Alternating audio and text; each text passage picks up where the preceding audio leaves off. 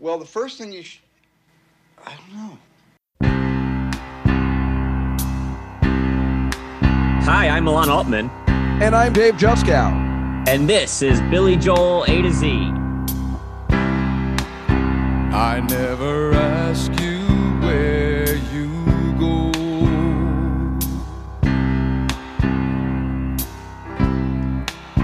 After I leave you in the morning,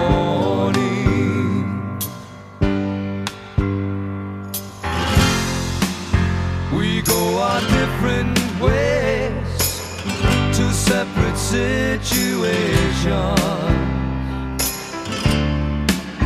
It's not that easy anymore.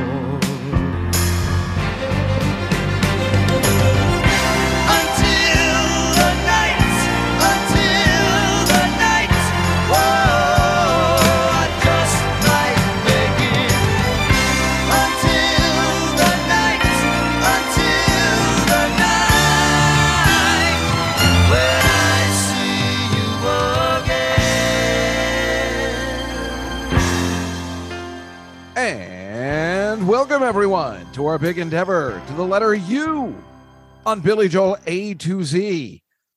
For the next 2 months, we'll be talking about, let me see, one, two, forget it. There's only 2 songs.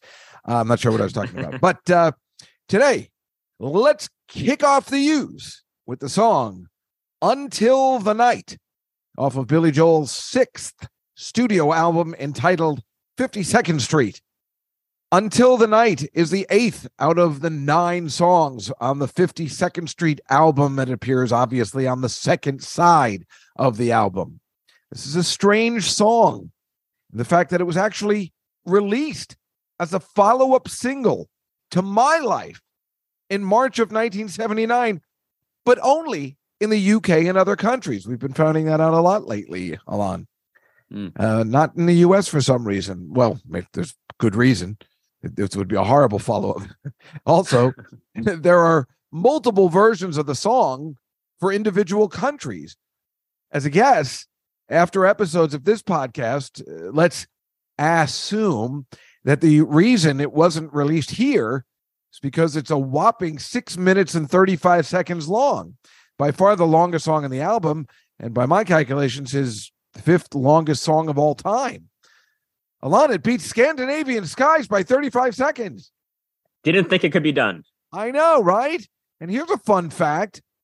Until the Night appears nowhere else, no live recordings, but for some God knows reason, of course it appears on the My Lives compilation album as the album version. So Exhibit A, you're not getting any of these alleged other countries' versions or a demo version. And B, they've added on an extra 3 seconds. So WTF again with that stupid My Lives thing. It's like, hey, you hardcore fans, we gave you 3 extra seconds of Until the Night. Right. Again, it's like that re-release of the Close Encounters. This time we're going to see inside the spaceship. An extra 7 minutes has been added on. Let's go to the rankings. There is a disparity between the two as usual. And the question is, who goes high and who goes low? And one of these people agrees completely with the fans, but we always guess Christopher Bonanno's rankings. Alon Altman, what do you think he ranks Until the Night out of 121 possible places to place a Billy Joel song? I think Bonanno's is the one that goes high here, and I feel like we haven't had a high Bonanno's song in a while, so I'm going to go pretty high, and I'm going to say 28. Huh. That's fascinating. You're completely wrong, but you guessed one off of Glenn Gamboa, who puts it at 27. Okay. You just had the wrong guy. Bonanno's puts it at 68.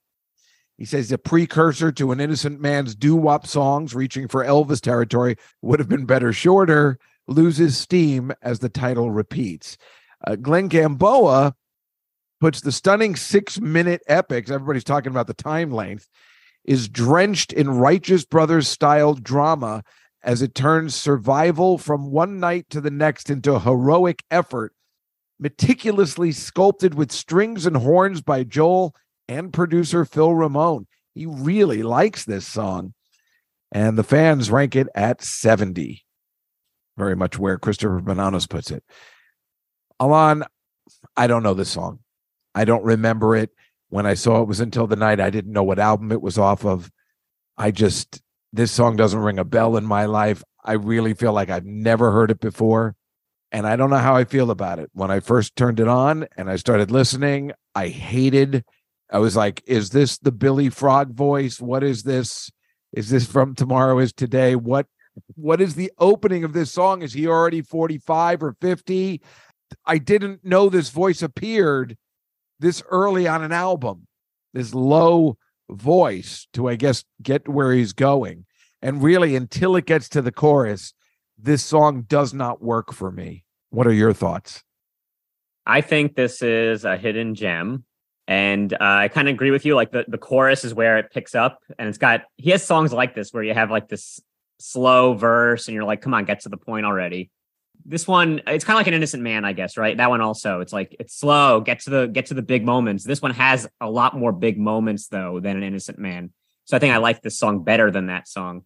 I think it's great. I think it's got so many highs. It really is like a very emotionally fulfilling song for me. The way that it builds into these two big choruses, and then you think, well, that's it. And then it gets slow again. And then he gets into that whole section near the end there that starts with the whole When the Sun Goes Down, that long, I guess, bridge section that builds and builds and builds until you get Richie Kanada's sax solo, which is unbelievable. And I think he totally nailed like this whole Righteous Brothers, Phil Spector kind of sound in this song. And I think it's one of his masterpieces. Wow. Well, obviously I do like the chorus a lot, but the song as a whole, I guess, doesn't work that well for me. Although I do get a good feeling when they get to that, when it builds. Until I like its epicness.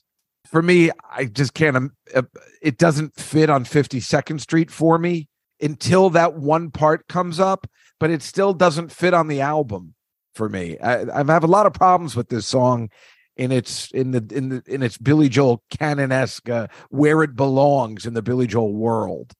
Well, yeah, the problem is 52nd Street always gets billed as the jazz album. And like, as we've talked about, there's not a lot of jazzy songs on it. Like they're great songs, but I don't know how many of those I would call jazz. And I wouldn't call this jazz, except that like, as anything in 1978 does, it has a pretty cool sax solo. Yes, it does. Which you could expect to be there. But I think it does fit on the album. I think it's a great end to the album. Obviously, then he goes to 52nd Street as kind of a coda to the album. But this is like that big soaring kind of thing, sort of like Tomorrow Is Today had on it, which was almost the end of that album. And then there was right. Then it goes to Got to Begin Again, you said, right? So yeah, I see what you mean. Yeah, that makes a lot of sense. It is a good coda, like you're saying, definitely to finish off an album. It is in its I guess epicness, the only thing I can say. I'm trying to remember, my friend Steve O he had a great word for some 80s hair band that really put something out, kind of, I think, like Bad English, this band that I used to worship in the 80s with John Waite and a couple guys from Journey. And it was, the word epic isn't correct, but it's the every song was like this. And it just, every song built. And I think that was their plan. Let's make an album where every song is this, and it builds and it builds, and it just leads you to this, power ballad. Every song's a power ballad. Yeah. And in a way, this is an early power ballad, I guess. In the way it builds, it's just a little better than what we consider a power ballad in its musical prowess. Yeah, totally a power ballad, right in that same wheelhouse as Meatloaf, who we've been talking about lately. I just pointed at you when I was taking a sip of something going, yes, excellent. Right. Just like we've been talking about Meatloaf. This adds up. Yeah. Maybe the reason why he doesn't put a song like this at the end of the album is back to something that Paul Lauren told us, which is that at the end of a vinyl record, those, the grooves get closer together, the sound quality gets worse. So even though this is like the last song on the album, he has to put a thing like 52nd Street there just to kind of like take care of the bad grooves. Wow. And let this song get its full due. God, that's amazing. That makes so much sense. Right. I always forget about that, what Paul told us about vinyl. Yeah, that makes a heck of a lot of sense. But again, that strange second side of 52nd Street, which is really interesting as a term than anything else. It fits on that strange side. No hits, just all kind of eclectic mix of songs that I don't know if they fit on an album as a whole, but they sure all have their own thing to them that makes them special. Yeah, it's like this whole album. Forget about calling it a jazz album. Just call it like the 1978 album, because it's like just Right. different styles that were popular at this particular time. And you kind of can know which songs came from 52nd Street, even though a lot of them don't sound like they might have come from the same. Yeah, and in saying style. that, I'm thinking to myself, you put out The Stranger, so now you can really just do whatever you want. You've made it. You've made hits. Even though, yes, this album was important, he's probably feeling, I don't care. I just put out a whole side of hits. You're welcome. Now I can do whatever I want, and this is what I've decided to do. Yeah. But here's the problem for me now, and I don't know whether to ruin it for everyone else. As I've done with multiple songs, I'm thinking of what's that? Feels Like the Rain, or what was that? So falling of the rain. You know, where I ruin it for people and put in other songs that I hear. Should I do that today? I was kind of hoping you would, because I was feeling like this is the kind of song that you would say, oh, that sounds just like the Sanford and Son theme or something stupid like that. No, it's more something else. There's two things. One is his own song later on, and one is, well, I guess I'll just play it before I say it, because I can't stop thinking of it when I heard the name of the song too.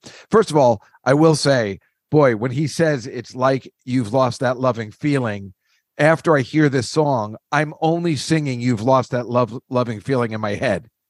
So it's, I don't know whether that's bad. It's un-Billy Joel, because usually I don't do that, because Billy, when he makes his own songs based on another, I'm only thinking of his songs because he's so good at taking the thing. But this one is really all in on "You've Lost That Loving Feeling," knowing full well that's what he was going for. And he did find another way to do it. But boy, once you know it's about that, I can't get away from it. But here's a funny opening I think you might like, and I'll play it for you now, and then I'll play you the other one. Okay.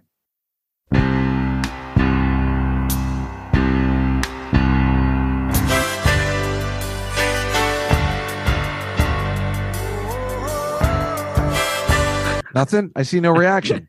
Yeah, that's great. I love it. The Night Is Still Young. Yeah. Okay. So you get it. All right. I thought you were going to say more. Well, you know what's great about it is because this is Until the Night, and that's The Night Is Still Young, and they're both about one. Can't wait till I can make love to you. It's like that's what both songs are talking about. That's right. All right. That's Exhibit A. Now, unfortunately, now, and I don't want to ruin this for everybody, but I might.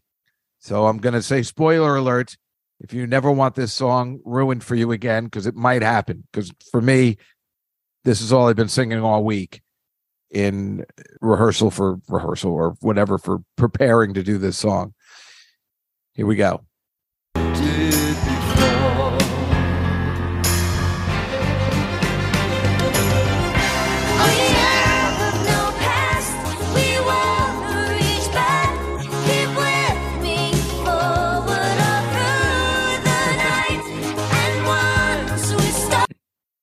Wait, was that We Belong?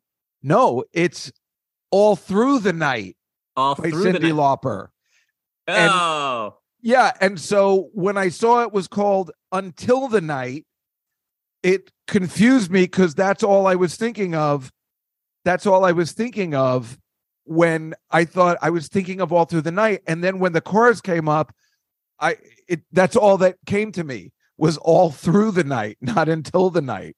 This amazing Cyndi Lauper song off of her first album. oh man, it all makes sense now.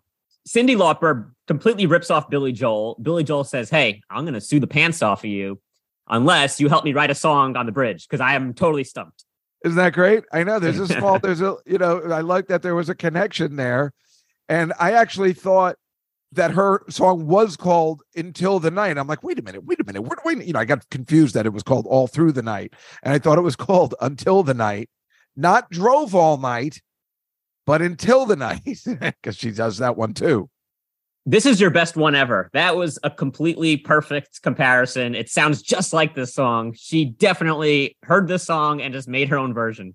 Oh, I'm so glad you agree. I mean, I know I'm crazy, but I thought when I saw your face when we were watching it, it seemed like you were trying to figure out what it was, but it seemed like you understood that it did fit.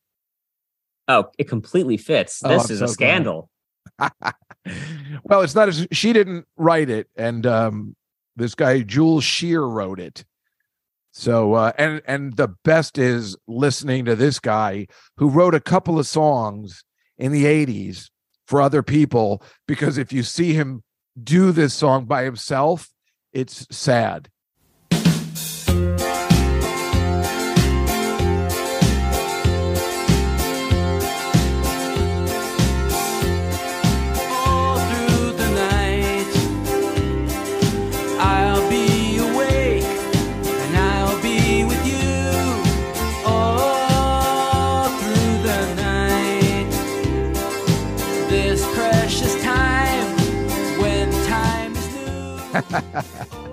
Who's going to a Jules Shear show to hear him sing this? Some people weren't meant to perform their songs. Billy could have been that guy because he's awkward looking, this guy, but he has no talent whatsoever, where Billy's obviously his singing voice is ridiculous, and obviously his musical skills are amazing. But this guy, oh God, if you see his or you hear his version, you'll be like, this thank God somebody pick. I mean, if not, it makes Cyndi Lauper look like an absolute master at composing and working things out to make them sound better. If you had heard what it was, you could see her being the new Rick Rubin of our generation. It's really impressive. Well, speaking of other people who have done songs, have you heard the Bill Medley version? The guy from the Righteous Brothers did a cover of Until the Night. No, I didn't bother because I just never liked the Righteous Brothers, so I just didn't even listen. Was it any good? Yeah, I like how you didn't listen. It's the most relevant thing to this song. I know. And you're like, funny? nah, I don't care for them. Couldn't have cared. It was okay. It wasn't great. Billy definitely does it better, which is a testament to Billy Joel. The thing is, Bill Medley took this 6-minute, 35-second song or whatever it is and cut it down to like 350 or 345. So he took out several verses. The chorus, he has like female backing singers, and it sounds super dated. The way he sings, like the I just might make it. He's like, I just might make it. Until the night, whoa, I just might make it. Until the night, when I see you again. It sounds very like 70s disco-y. That's interesting because now that you say it, this song doesn't sound like a 70s song at all. It is not dated at all. Well, it sounds like what it is, which is a Righteous Brothers homage. So it sounds like the mid-60s. Yeah, it just doesn't sound, to me, it sounds like it's timeless. I could listen to this at a concert. Why don't you tell us now? I saw one recently, I guess, that on Michael Del Giudis's site, which is a very clear, crisp version that they did at Nassau Coliseum. Was that the only time since the 80s or since he's done this, or is there more? And has he ever done it at MSG at the residency?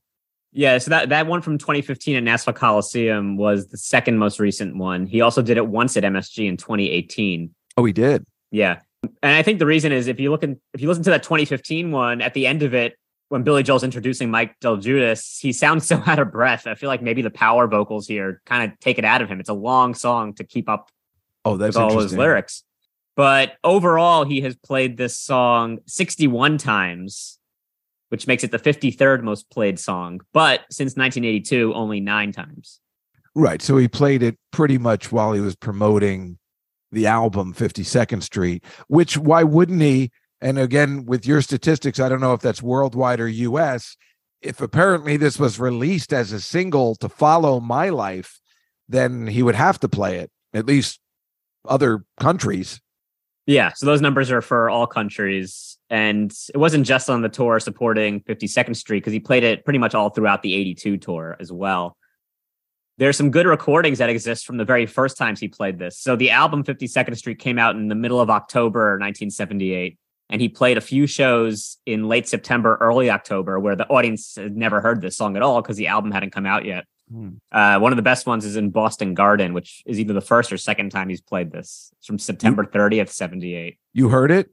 Yeah, it exists. So on YouTube, the bootleg is there. It's a good recording. The quality's good. It's really cool to listen to because he debuts probably half of the 52nd Street album, which is awesome to hear. That's cool. Oh, I'd like to hear that. Yeah. Yeah. So like at the beginning, like when he's introing like Big Shot, he's like, "Here's a song I wrote about hangovers," and like, wow. And for this one, he says, "This is a new song that's dedicated to the Righteous Brothers." That makes sense. And what I like is before he says that, so after the song before, which I think was The Entertainer, he goes, "You ever see those guys? They wipe themselves off and then they throw it into the audience. I wouldn't touch one of those things." just a classic Billy riff.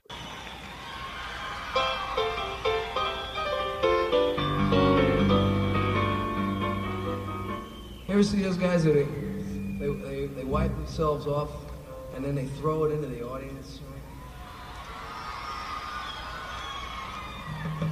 I wouldn't touch one of those things.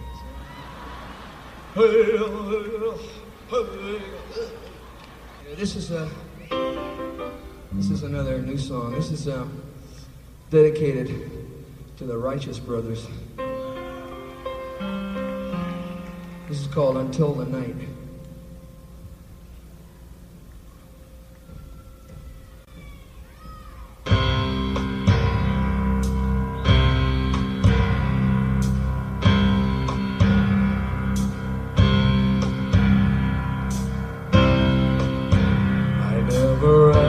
You where you go.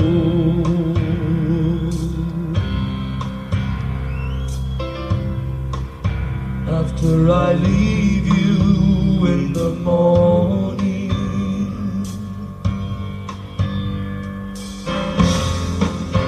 we go our different ways to separate situations. It's not that easy anymore.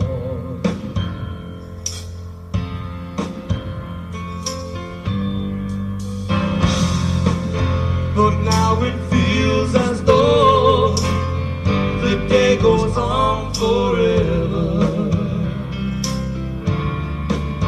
More than it ever did before.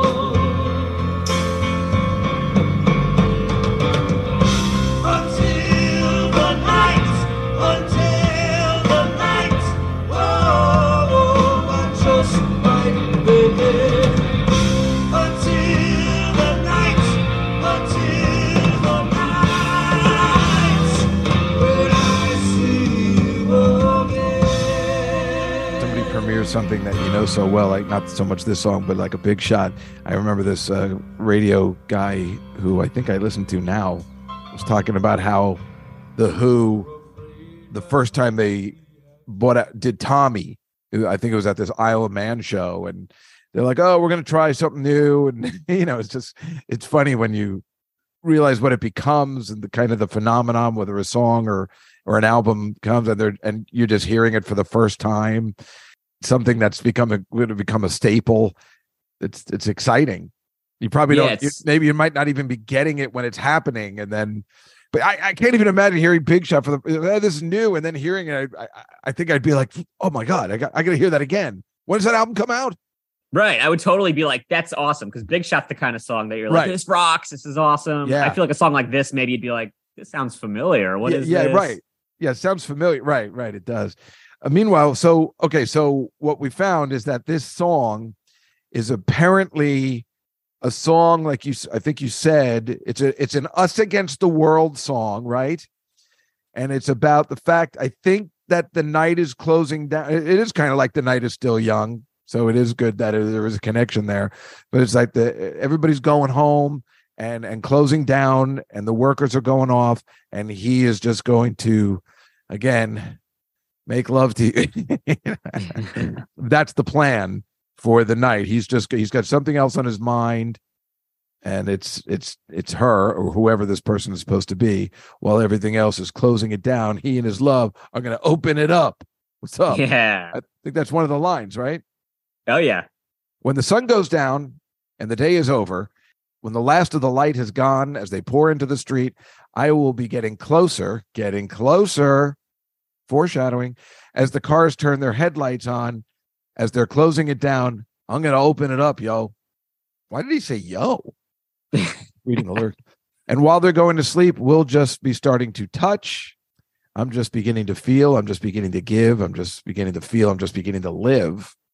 Before I leave you again, before the light of dawn, before this evening can end, I've been waiting so long. That's pretty good. Yeah. And that whole moment, it's building in a way, it's like a climax. And this is a song about finally getting to sleep with this lady after having to work all day. Yeah, I guess so. Well, that is what musicians do, and they cover it up. And yet this one's pretty obvious. So, yeah. At that point in the song, after the lyrics you just read, that's when the sax solo comes in. And, you never know with these sax solos, if it's a kind of thing where the artist is like, okay, so Richie Cannata, just give me a sax solo here in the key of whatever. And the guy just does it himself. But in this case, because we have the demo version, did you hear the demo? I did. So in the demo, there's no sax on it, just Billy and drums. So Billy's on his piano, which is cool because it sounds kind of like those early 70s Billy Joel demos that we like in a way. It has like an old early Billy Joel sound. But at the very end of the song, he vocalizes a melody that is pretty much on target with what the sax solo ended up becoming.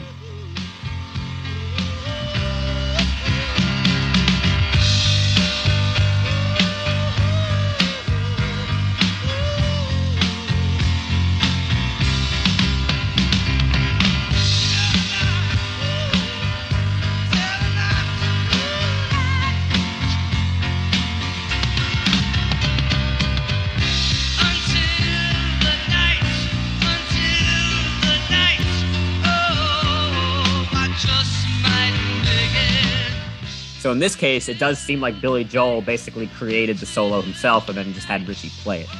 Oh, I guess I never got to that part because I was listening to the demo and I'm just like, oh, it sounds just like the original, so there's not that big a deal. And I didn't get to that part. And now I want to hear that part because that's fascinating. And why isn't that on the My Lives album then? Right. That's a great question.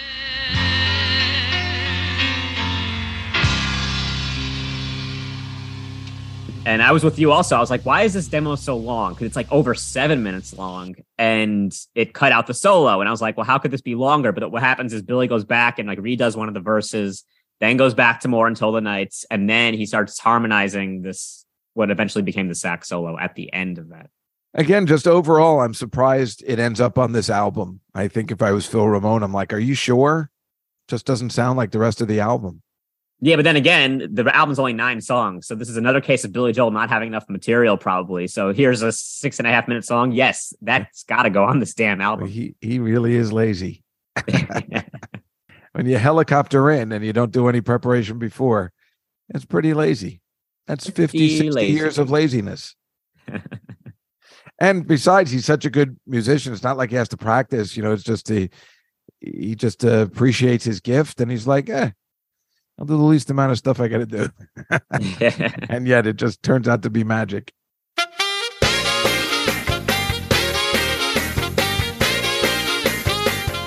Well, Dave, it's time for the trivia portion of the show. Do you have a stumper for me? I have one. It's not worded very well, but it is about what we were talking about, this Jules Shear character. So as he was the writer of Cyndi Lauper's All Through the Night, he then wrote If She Knew What She Wants for the Bangles. And in fact, he was so close to the Bangles, I think, or they just appreciated the fact that he wrote them a hit song. They back him up singing either this song or another song on American Bandstand. And which is like, it's this guy, Jules Shear's being backed up by the Bangles and everybody's clapping for the Bangles. And he's like, no, don't clap for them. They're just doing them a favor. It's really messed up. It's like, dude, shut up. Don't say that. That's rude, but everybody, because the Bangles were in all their glory at that time. Right. And so that Susanna Hoffs is the greatest. Anyway, so it turns out then Cyndi Lauper co-wrote a song for Susanna Hoffs solo album called Unconditional Love. And we all know the Billy Joel and Cyndi Lauper connection. So in 1967, Phil Ramone produced The Look of Love, the legendary Look of Love song for the awful James Bond Casino Royale version, the 67 version, the one I hate more than anything. You know what I'm talking about, right? With like David Niven and Woody Allen. Yeah, I haven't seen that original version of the movie. And there's no reason to see it. But you know the song, The Look of Love.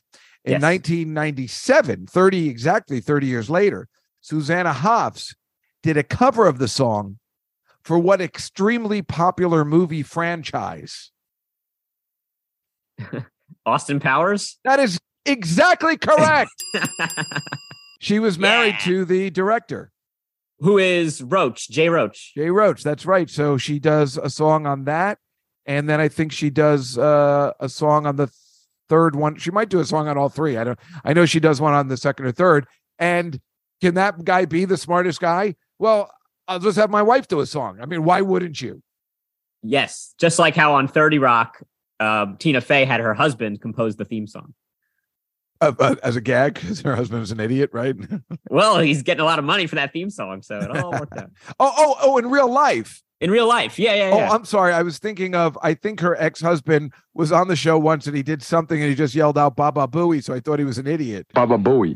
So no, I love that guy. Yeah, Dennis is the character. So that's what I thought you meant. No, that is brilliant. Of course, why not? They played I believe they played her cover at the end of the movie while the credits are going. That sounds right. Yeah. I had the soundtrack to the second Austin Powers, and it came with a cool poster that had a gigantic, what's her name? Heather Graham. Yeah. Yes. Very cool. Oh boy, was she something else. She's still really pretty. I, hung out with her a couple times. I couldn't even talk to her. I was like Raj from The Big Bang Theory. Couldn't say a word in front of her. She was the most beautiful woman I've ever seen in my life. Like I couldn't take it. Who are the ladies? You've seen them here before. That's why they look familiar. These are the Bangles. This is not their day. No. No applause for the Bangles. It's not their day. They're just doing a favor. More about that later. It's very nice of them to step in and provide the background because it's a friend they're working with. This man is highly regarded critically and by people in the business, and he wrote all through the night for Cyndi Lauper. She and he wrote the song he's about to sing. And this is going to be his year. Ladies and gentlemen, Jules Shear.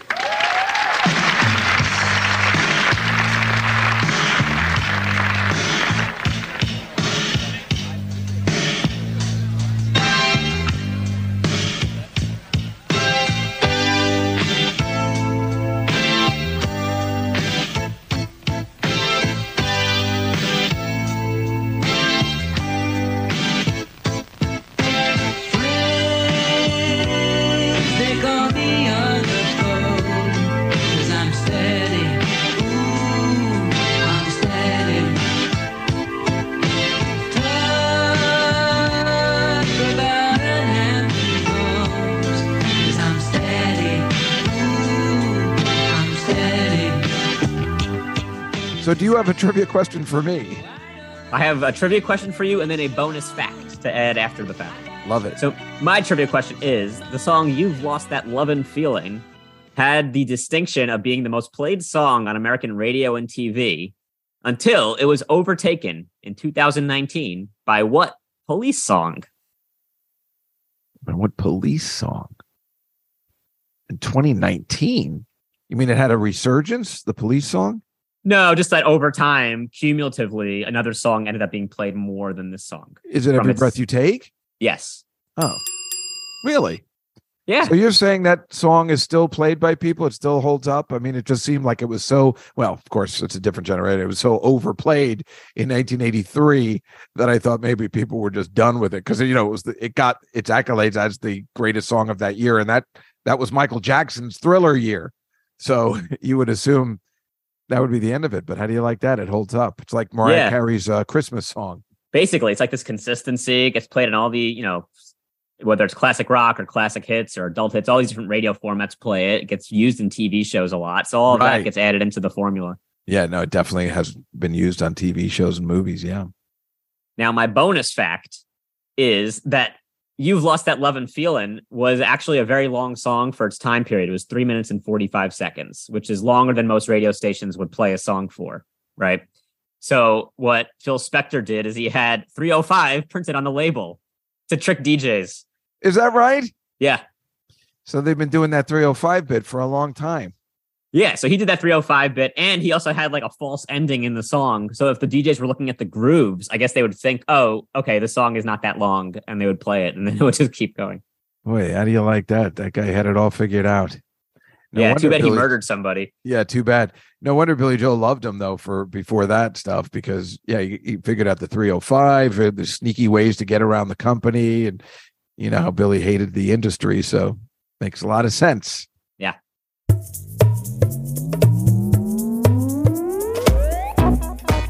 Well, Alon, it is time to the Weird Alon parody today, which are you going to do it like the?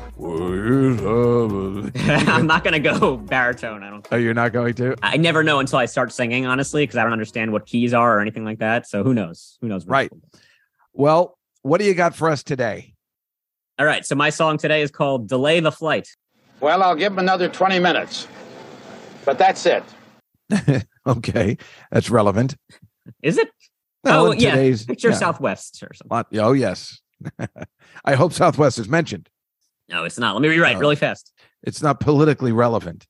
No, it's just a general song about flight problems. I never know which way to go when I am driving to the airport. I took the BQE and now I'm stuck in traffic. And my plane leaves 4:30. Security line is so long. I'm asking to cut total strangers. But now the TSA has flagged my carry-on bag. They say my liquids are too large. Delay the flight, delay the flight, oh, or I won't make it.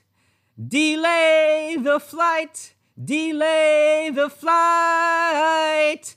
I want to see Japan. Hey now. Well, you know, it's just like the song for me. I enjoyed the chorus immensely, and the setup to it just did not work for me. I had no idea what you were doing, what you were saying, and I don't know the melody, and that'll never be in my head. Okay, well, that's fine. But the chorus was great, and it still is good. Your lyrics were good, and I do like the chorus of this actual song. It is very entertaining, but the setup is just not working for me at all. Sorry, everybody. I think that was one of those where I started out in too high of a key, and I was like, well, this is what we're doing. Just go with it. Well, it's still amazing. I wouldn't be able to do this because I can't picture the melody in my head of the verses the verses. His songs are tricky. And now all I want to say is delay my flight, delaying my flight to Japan. We may be late. I can only think of the Cyndi Lauper song now. It's driving me crazy. And I hope I didn't mess up everybody else's day. Damn it, Jusko, you've done it again.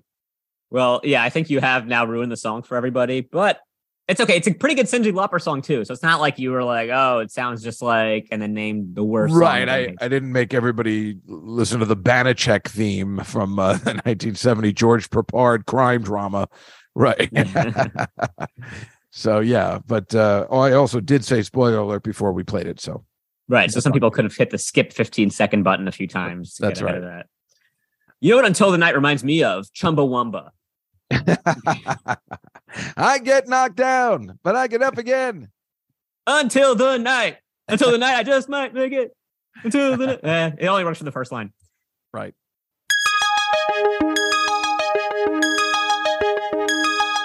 Well, folks, that was Until the Night. If you like our podcast, be sure to go to Apple and give us 5 stars. We release new episodes every Tuesday, so make sure you hit subscribe so you never miss a single song. Follow us on social media at Billy Joel A to Z and give us some feedback. Are you excited that we're finally doing a new letter? Yeah. Do you only like the choruses of the song, or do you like the whole thing? Did Dave ruin the song by comparing it to that Cyndi Lauper one? Probably. Yeah. And are you getting grossed out by Billy singing about all the sex he's having? Jealous, maybe, not that grossed out. Until the night, I'm Milan Altman. Nice. I'm Dave Juskow. And this is Billy Joel A to Z.